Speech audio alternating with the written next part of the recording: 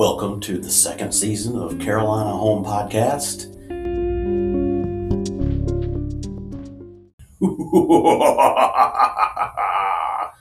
Halloween and strange North Carolina tales. Stay tuned. Okay, I've got a story about the Headless Haint. Some time ago, a man and his wife were walking along a big road on a cold and rainy night. This was said to be around the area of Madison, North Carolina. Oh, I used to live in Madison. They were soaked through and shivering, and their shoes were sticking in the mud. They were hungry, and it got dark before they knew they could get where they were going. Then they came upon a big house with smoke coming out of the chimney and the light from a fire shining from the window, the kind of house rich folks live in. They went around back and knocked on the door and heard somebody say, "Come on in." So they went in, but they didn't see anybody there. What they did see was a kitchen with skillets and pots and everything needed for cooking. There was meat and lard and flour and cornmeal. There was a pot of beans smoking on the fire and a rabbit boiling in a covered pot. And it all smelled so good. But there was still nobody around for them to see. But everything was set and ready for somebody, and they had been told to come on in. So they decided then and there that the somebody, all that good food, was for might as well as been for them. The woman took off her muddy shoes and peeled off her wet stockings and sat down. The man took a bucket, went out to the spring house to get fresh water for the coffee. They were going to eat those brown beans and cornbread and that Molly cottontail that was cooking in the pot and drink it all down with some good hot coffee. The man was gone outside and the woman was resting her feet when through the door came a man with no head. Ooh. He was dressed fine in a coat and vest, shoes and galoshes, breeches, and a starched shirt with a high collar. But he had no head, just raw neck and bloody stump. "What in the name of the Lord do you want?" said the woman. And then that man started talking with no mouth to talk. No. He said he was in awful misery. He said robbers killed him for his money.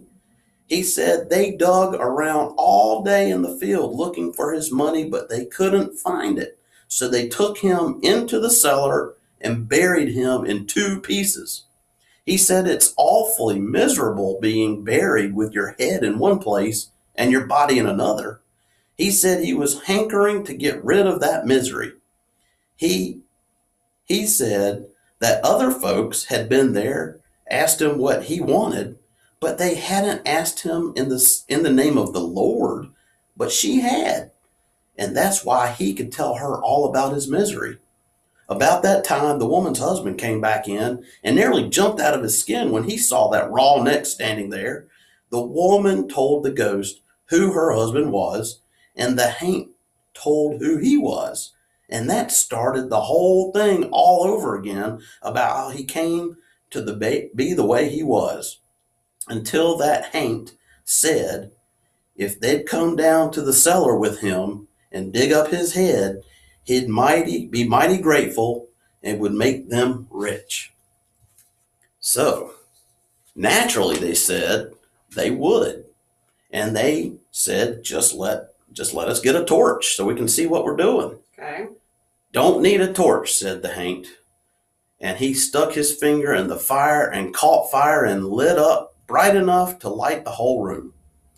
They went down a long way of steps until they got to the cellar. The haint said, "Here's where my head's buried, and here's where the rest of me is buried.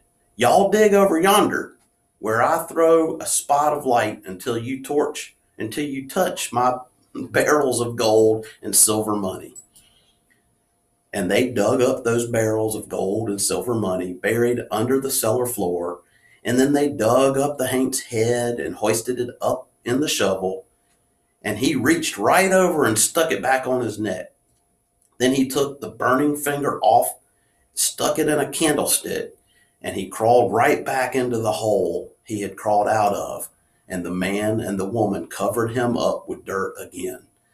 And they heard him talking again from under the ground. He said he was mighty grateful for them to burying him, head and body together, and sure did ease his misery.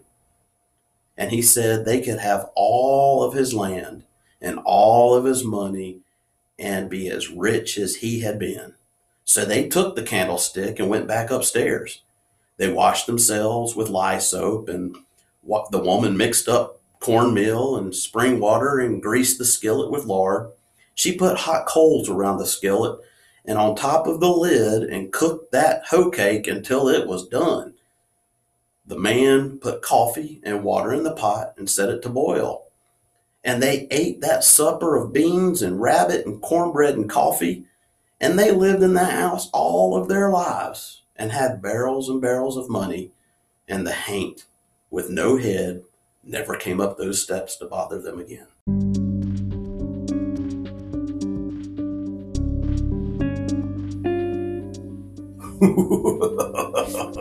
Thanks for listening to Carolina Home Podcast, sponsored by Hillcrest Realty Group. Stay tuned for the next spooky, weird North Carolina story.